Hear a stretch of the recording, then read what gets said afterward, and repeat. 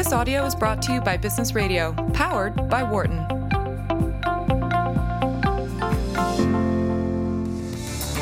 Welcome to Mind Your Business on SiriusXM's Business Radio powered by the Wharton School. I'm Lauren Feldman. I used to be the senior editor of entrepreneurship at Forbes.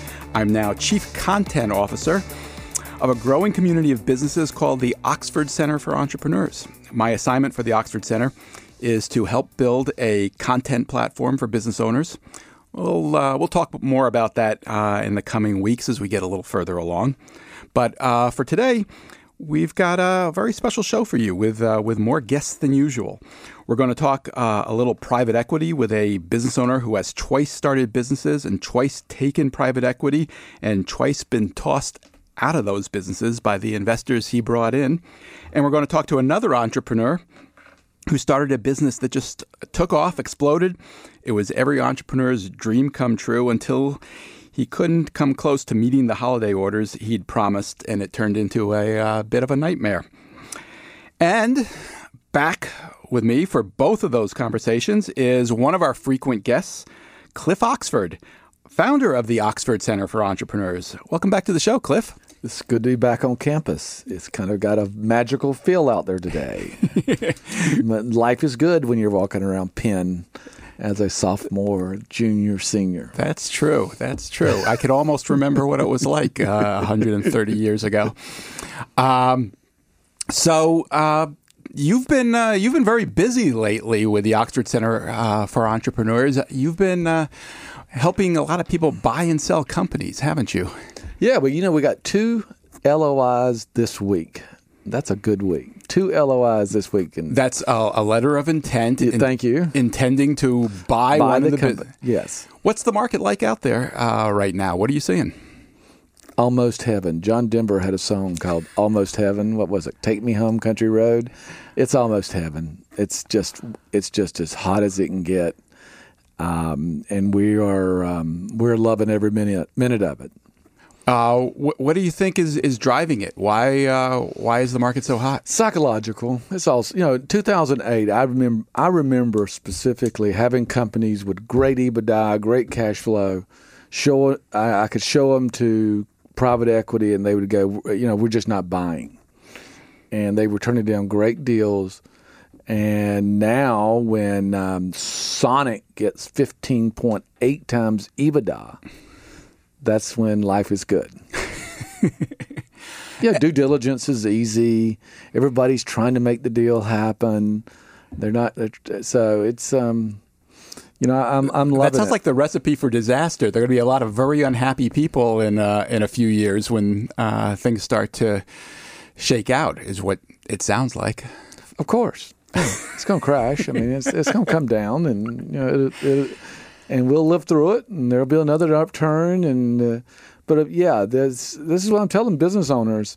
If you're thinking about selling, now's the time. And by the way, I tell people every week that they don't have anything to sell too. We don't want to take on anybody that has got nothing to sell. But if you ever want to sell, I was speaking with a really good entrepreneur last week, and he says, I have come to the realization I'm going to be in this business for 20 years. Because I'm not selling now. So I'm not going to sell, so I'm going to be here for 20 years. Good decision. Just forget about selling. But otherwise, if you think you're going to sell in the next 5, you're out of your mind to be screwing around right now, wondering if you should sell or not. But there are a lot of businesses that if they haven't thought about selling, they don't get their ducks in a row. They're not prepared to sell. I think that's what you were referring to when you said if they don't have anything to sell. That's one thing. And then some businesses are just not made to sell. You better just, a lifestyle business. Oh boy, I hope Jay's not listening. Hope Goltz is not listening because they're. But are you saying Jay Goltz has a lifestyle business, Cliff? No, he gets upset. The phone's going to ring in 30 seconds if he's listening. He gets upset even if I say that word. It's nothing. Jay's got a big business. He's got a great business, but a lifestyle business, he gets upset because he doesn't have a lifestyle business. Well, he doesn't even like me using the word for anybody. I don't think that's true. I don't know why I'm defending Jay here, but I think... but yeah, you've got a lifestyle business. Nobody can sell that. What's the definition of a lifestyle business, so long as we've gone this far down the road? Well, you're not going to be, I would say, don't be putting money into investments 3 years from now, which like what I've always did. I always poured every penny back into the company going, you know what? I'm driving, a Jeep, but back in the day. But I'm putting I just put $200,000 this month into the company because I'm gonna make one day $40 million, and so that's a lifestyle. Let's go sit on the yacht at Lake Lanier. All right, we've got a caller on the line. Jay, is that what you're doing? Are you sitting on your yacht? Is that where you're calling from? Yeah, I'm actually at my broker trying to figure out what the best investment strategy is for, my few shekels that I put together in the last few years. I love to do nothing more than argue with Cliff, so thank you for the opportunity. Go for it, Jay. Okay, there is something other than big shots like you, go for the moon, sell your soul, just grow, burn people out, have people have heart attacks in the office. And, you have a lifestyle business. Well, you have a lemonade stand. There actually is something in between those two areas. And I would argue with your contention, people should go sell their business. Have you ever read the statistics of how many people sell their businesses and go into mourning afterward and wish they wouldn't have, meaning maybe they could get $20 million today and maybe they can only get $12 million in 5 years, but they actually don't want to sell their business now? Have you heard about any of those statistics? Yeah, I was one of them. Okay. But we got the remedy. That's why the Oxford Center exists. Oh, thanks for the beautiful setup, Jay. The Oxford Center exists because, 80% of people who sold were unhappy 1 year later, but we take care of that with a great exit strategy, understanding what you're going to do next. And it's most likely, as I told Mike Dendy, who's standing by, don't think you're going to go work for private equity and y'all going to be on this big honeymoon together, because those guys are going to fire you in a year, okay? And that's if you're lucky. You generally last 3 months. But that's the whole idea of it, is you can sell and be happy. And Jay, to be fair to the Oxford Center, we look at it only in the entrepreneurial's perspective, not in investment bankers, lawyers, accountants, who I call that a whole country club of people. They got their own little clique. I mean, I told one yesterday to the lawyer, you're not running this deal because all you're going to want to do is bill hours. I'm running the deal. I'm negotiating the deal. You do the paperwork, I do the deal. Simple. But you do accept and validate, first of all, there is something other than someone with a tiny business, that there are people with successful businesses that probably shouldn't sell their business because they actually like going to work every day and they want to run their business, and it might be a $10 million business, but just because they could get a lot of money for it doesn't mean that they should sell their business. Let it rip. I tell people, go out there and go for it, and if you go for it and you hit the home run, get out. It's no grow exit. No grow exit. I went to a seminar. I have to tell you the most poignant thing I've ever heard. I went to a seminar. This guy was speaking, and he had a very successful private equity company, very successful, big money. He took in a partner, a big company, and the end of the story is they ended up throwing him out. He actually said the phrase, which when people say this, I cringe. He said, I got depressed after I sold it. It was like losing a child. And I wanted to say to him, I hope there's no one in this room that's lost a child, because that phrase is so revolting to me, that somebody would suggest that selling your business for millions of dollars is like losing a child. But that's what this intelligent person said. But that's just how profoundly he was depressed. And I was at a seminar, the guy says 80-something% of people are miserable, and my thing is, and the other 15%, they're dead. So maybe everyone's miserable. It is a miserable feeling when you're not prepared, and what you do is, like myself, make a lot of mistakes. Try to be a VC. I was a very bad VC. Then you go do shit, and you get, excuse my language, you go do wrong things. And good thing this is serious, Cliff. This is I'm picking up Howard Stern here. We don't have a 7-second delay, But you make mistakes too. Not only are you depressed, but you make mistakes, and that's what we're in business to do. Like, in fact, what we got coming up here is Mike Dendy. He built a great brand, and he sold some of it to private equity, and then they do all their tricks. Well, the reason I love Cliff is Cliff's been in the real world. He's not just a money changer. He's actually owned a business, sold a business, and he'll actually give people the honest scoop once he gets past his lifestyle business. Good to talk to you, Jay. Jay, thank you for calling in from your yacht. We do appreciate it. Yeah, I'm going to be listening for the rest of the time. I just want you to know, be on notice. I hope you sell a lot of lemonade while the show's on. Yeah. And okay. we'll have you back on. We'll be talking to you again soon. But thanks for calling. Thanks. Nice talking to you. Bye. That was Jay Goltz, a frequent guest on this show. We've, in fact, had him on before debating Cliff, and we may have to do that again. It is always fun. It is always fun. If you have a question about your business, if you have a question for Cliff or about the business that you're running, or for our next guest who I'm about to introduce, please give us a call. We're at 1-844-WHARTON.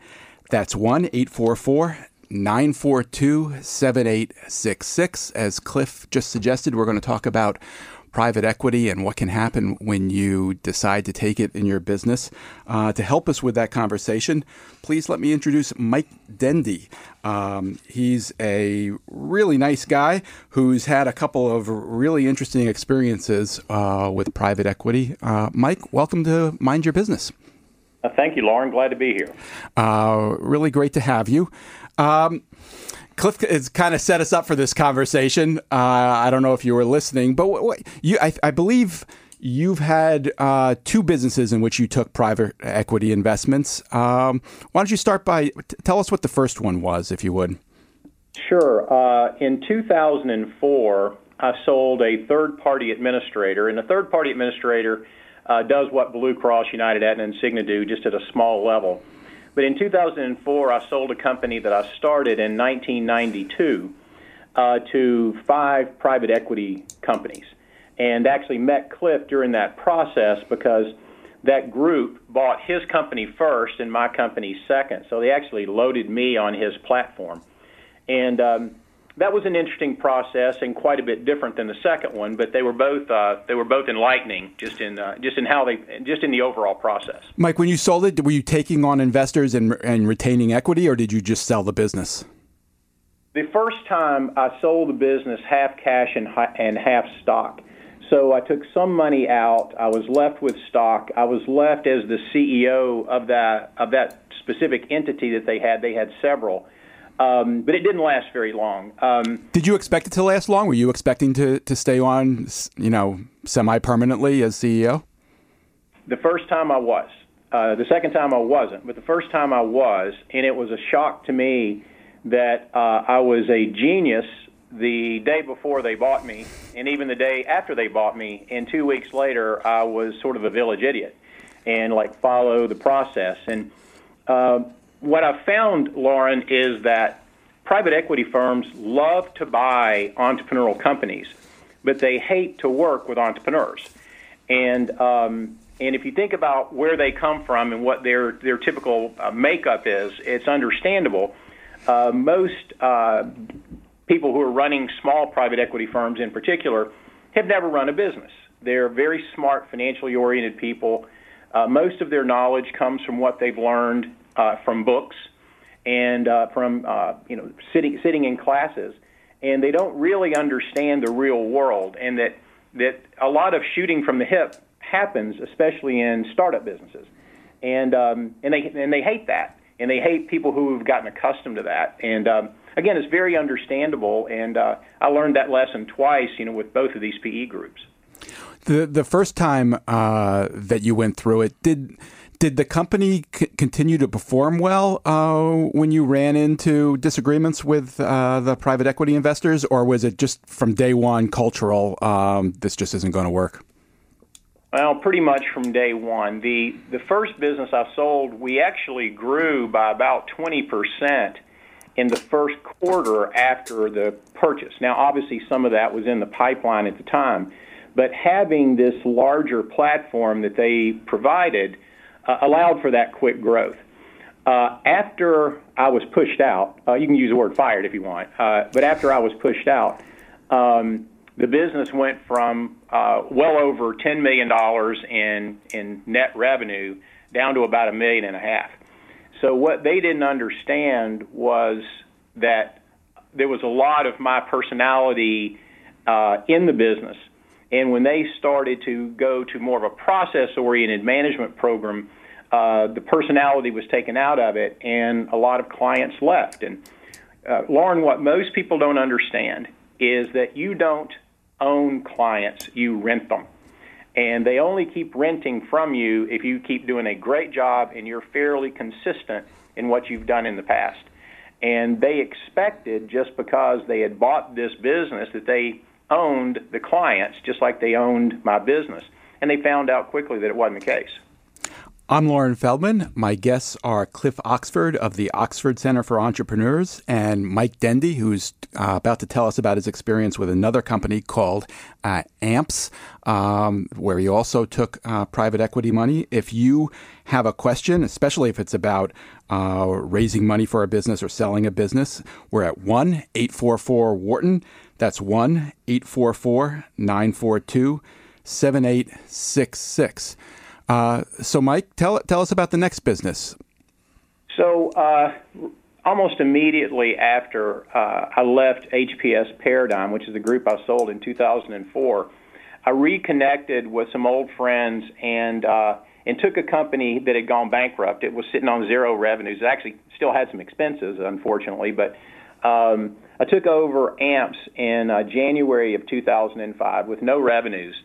And what was exciting to me about AMPS is that we had found a way, or I had found a way from my previous work as a TPA and also working with hospitals to fix a process error in how claims are paid and how hospital bills primarily are paid. So we took this company as a platform and built AMPS from zero to about $24 million in revenue over the next 13 years. And then at the end of 2016, we decided it was time to consider an exit. I had two older partners, and I'm old, but these guys were quite old. You're not that old. Well, yeah, I'm not that old, but these guys are older, and they were ready to get out. You know, they had invested their money, and they were ready to have a transition. So we started considering who would be good transition partners. Of course, I had been through the process in 2004 of bringing in private equity, and my partners had been through a similar process multiple times. So we went into it eyes wide open. And, you know, I think as an entrepreneur, you have to think about your exit strategy as you start to build and have a successful business. And you have to think about it in two ways. What do you want to have happen to that company over the next X period of time? And what do you want to do yourself? And sometimes those are two completely different things. And so I was much more prepared when we sold AMPS to deal with the challenges of having new ownership than I was the first time, because, you know, I learned from the first experience. So your eyes were open, but were you still hoping to stick around longer than you did? I don't know. I would have preferred for the decision to have been more mine, and it was totally those of the private equity group. But to be completely honest, I was questioning myself, was I tired of managing that business? I had two or three other opportunities on the horizon, and I did, like I said, I'd gotten a little bit tired of that business and was looking for a new challenge. And I was trying to do both a little bit at one point in time and recognized that wasn't going to work. And everybody knew I was doing that, by the way. So it was a little bit of both. I was a little bit shocked when I got the call that, you know, hey, we don't need your services anymore. But I was also excited, well, I can move on to the next thing. But again, that's my entrepreneurial spirit. I like new things. I like challenges. I like, you know, starting new businesses. So everybody's not cut from that exact same cloth, and they just need to be prepared that when you hand over control, most people are going to take control, and they're going to do what they think is best and not necessarily what you think is best. We do appreciate your candor, Mike. Looking back, did you consider other options with AMPS other than taking private equity? Was there another way to get the exits that your partners wanted and not put the company, you know, up for grabs? Well, we could always have sold to a strategic investor, which would have been a similar company in a similar line of business. But quite honestly, I think it still works out the same way. You and Cliff would have more knowledge about that than I would. But, had we sold to somebody, say, in our industry, generically in our industry, that was 4, 5, 10 times bigger than us, we would have still faced the same transition hurdles and possibly even worse, because they would have wanted us to integrate it into what they already had. Selling to 2, or actually to 3 small private equity firms, as we did with AMPS, they had no infrastructure. They had nothing for us to merge with. And all they saw was an opportunity to take a business that was growing quickly, was making a lot of money, and to ride the next wave up. And we knew we were turning over control at that point in time. We knew they would have their own ideas about that. And we were okay with the consequences. We got what we wanted. We built a company from zero. We sold it for a lot of money. We were successful, and all of us are going on and doing our own things now. Cliff, what do you think? Well, is this a happy ending or not? I think Mike did well to take money off the table and cash out. That's always a good strategy. But the company would be much better today than if he were still there. I think I had a lot of hope in AMPS myself. I think what they did there was premeditated, and it's trickery. And let's face it, entrepreneurs. When you say trickery, you're saying that the private equity investors went into this knowing that they were going to make a change in management, but not sharing that information? No, I think they knew probably 2 weeks afterwards, probably when Mike would take up for a customer relationship and say, hey, we got to do it because we said we were going to do it. And those guys don't think like that. Those guys think, how much is this transaction going to cost me? I don't care if Cliff, Mike, or whoever said it. And what happens is, say what you want to about entrepreneurs, they're the most honest people in the world. And I'm generally speaking here. And they look at things very passionately, and we get emotionally involved in these companies. And it's like, I've given you my word. That means a lot to me. I wouldn't, today, I can tell you personally, I've dealt with this AMPS after Mike's left. And it's a shame they're they're involved in healthcare. And what it is, and Mike won't say this, but I will, Mike's there, and Mike's going to be the honest broker for the customer, for the constituents, for the shareholder. He's going to be an honest person there. And private equity looks at it like, how much money did we make at end of day yesterday? And I think they brought that number 2 guy in, and I'll tell all entrepreneurs this. And Mike was very experienced, so I wish I'd have maybe talked with Mike more, but he's a very savvy entrepreneur.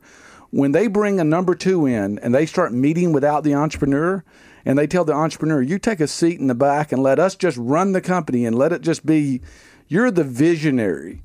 You're about to get stripped down to your pants, because that means they're going to screw you big time bad.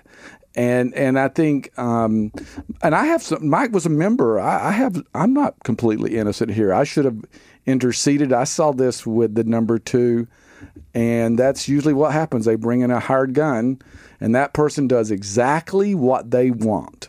The number 2 was somebody brought in by the investors. I think they were brought in right before the investors came. I think they were brought in by other board members. And I tell you what, I am very adamant, and I spoke to people just yesterday. That number 2 better have your heart 100%. And if you see any deviation from that, you got to call it out immediately. And I do now. I'll go to number 2s and go, are you sure your heart's in it for the entrepreneur who hired you? And so private equity looks at the world differently than we do. We tend to look at things over 10 years. They look at over things, how much money did I make in the last 10 minutes? So looking back, Cliff, if Mike could do it over again, do you think there was another option for him to, he needed to get exits for his partners. He had to do something. No, and I write about this, and I think I've written about it for you. The best decision if you're going to sell to private equity is sign the paperwork and leave that afternoon and never go back. That's the best decision. Now, sometimes they insist. They want the comfort of knowing that you're around in case something goes wrong. And that has to be sold during the process, by the way. That has to be sold right. Otherwise, they will kind of panic on that. But if or you they can, do it to try to keep the price down. You guys can do it better than just me, this little entrepreneur. Just think about what you guys could do. They generally agree with it. But if you can't do that, if they say, no, we want you here for a year, then you negotiate your deal. If you're fired or if you walk out the door, you take all the money with you. There's no earnout. The earnout is automatically triggered, and it is funded, and it's in escrow. Then if you got them. If we could have done that, whatever he owns of the company, and put that in escrow and say, if you fire me, I get that money immediately, they probably would have said, we got to play fair here and let's have a good company, because Mike built a tremendous company that could have changed healthcare as we know it. And from what I see today, I wouldn't let them audit my light bill, much less my healthcare. Any thoughts on any of that, Mike? Well, obviously Cliff is my great advocate, and I love having him around. He has a lot of wisdom, and he's seen this over a lot of companies, and he's passionate because he believes I wasn't treated completely fairly. I'm not quite as adamant as Cliff is about that. And Oxford Center helped me tremendously during the process. As we were considering purchasers, Cliff shared his relationships. He took me to his friends in New York. I talked to a lot of people, and some of them knew they weren't going to get the deal. But because of Cliff's relationship, because they were a part of Oxford Center, I kind of consider Oxford Center a brotherhood, and I try to buy from Oxford Center members all the time. And we all support each other. He does it. Cliff did a great job of just introducing me to other people in his sphere of influence that coached me on this. So again, I went into it understanding I was selling control. I was making a trade. Warren Buffett says this beautifully. It's my understanding that every time he buys a company, he sits down with the owner, entrepreneur, and says, look, you're just swapping assets here. You're swapping the assets of your shoe company or of your candy company or whatever for cash or for some other type of stock. And he goes, and by the way, the government's going to take a piece out of whatever you get, and you're going to be getting something like cash that you know a lot less of what to do with than you do with your own company. So, and I've read that, and I've always believed that Warren Buffett is correct. And so I went into it with the idea that, hey, I was making a transition, and that I needed to earn my keep, moving forward. And everybody has different opinions about how they want a company run. And I am passionate. I do think that you have to shoot from the hip some as an entrepreneur, especially when you're in a business that's burgeoning, you're changing the world, you're trying to change the world. And it doesn't run straight up a track. It doesn't go from A to B to C on a regular basis. It's not linear. And it's hard for other people to see that. But they purchased the right when they bought my company to do what they wanted. So, I'm still a part of AMPS. I'm still a stockholder. I want them to do well. I think they're still doing good things. I would not do everything the way they're doing it now, but again, that's just my opinion, and my opinion doesn't really count anymore. Mike, we're going to let you get back to work, and I've got to let Cliff go too. We got to take a break, but before we say goodbye, you've landed on your feet. You're involved in a new venture. Please tell us what that is. Yes, thanks for that. President Trump passed a presidential order last October for the development of association health plans, and what association health plans are intended to do is to allow small businesses to aggregate into one big business to give them more purchasing power in healthcare. So you can take 1,000 10-man companies and have the same purchasing power as, say, a Coca-Cola or a Home Depot, and which is just a brilliant idea. And the idea was Dr. Tom Price, who was our local congressman here in Atlanta for years and was Trump's first Secretary of Health and Human Services. And right after that presidential order, Dr. Price left Washington. He came back to Atlanta, and he and Fran Tarkenton and the gentleman from Job Creators Network created a company to help manage these association programs. And they invited me in as a consultant. They invited me in as an investor, and I intend to be a part of that for a while, hopefully a long while. and to actually shift gears and stop working so much on behalf of large employers like I have for most of my history and start working for small employers. So I'm really excited about it. It's a great group of people. Tom Price is brilliant. Fran Tarkenton's brilliant. And I'm excited about being able to help small businesses as well. So what's the name of the company? Association Health Plans of America. And are you a part owner or you're a hired gun? Well, I'm a hired gun right now with the intent of being an owner down the road. We just got $3 million in private funding, so you've already taken private equity. Private funding, private equity, yeah. But it's all seed money, and so I'm excited about participating. I'm participating from the sideline right now, but I'm active in it every day and putting my fingerprints on it, as you will. Mike Dendy, thank you so much for joining us, and especially for your candor. Really appreciate it. My pleasure. Thanks for having me. We need to take a break. We're going to let Mike go, and we're going to let Cliff go, Cliff Oxford, who is founder of the Oxford Center for Entrepreneurs. I'll be back in just a moment with Zach Zellner, founder of Pup Socks, who's going to tell us about his holiday season disaster. You're going to enjoy this story, I think. Our number here is 1-844-WHARTON. That's 1-844-942-7866. Our producer, Michelle Stucker, is standing by. If you have a comment or a question, call us. You're listening to Mind Your Business. I'm Loren Feldman, and this is Business Radio powered by the Wharton School on Sirius XM 132. For more guest interviews, check out our Wharton Business Radio Highlights podcast on iTunes and Google Play.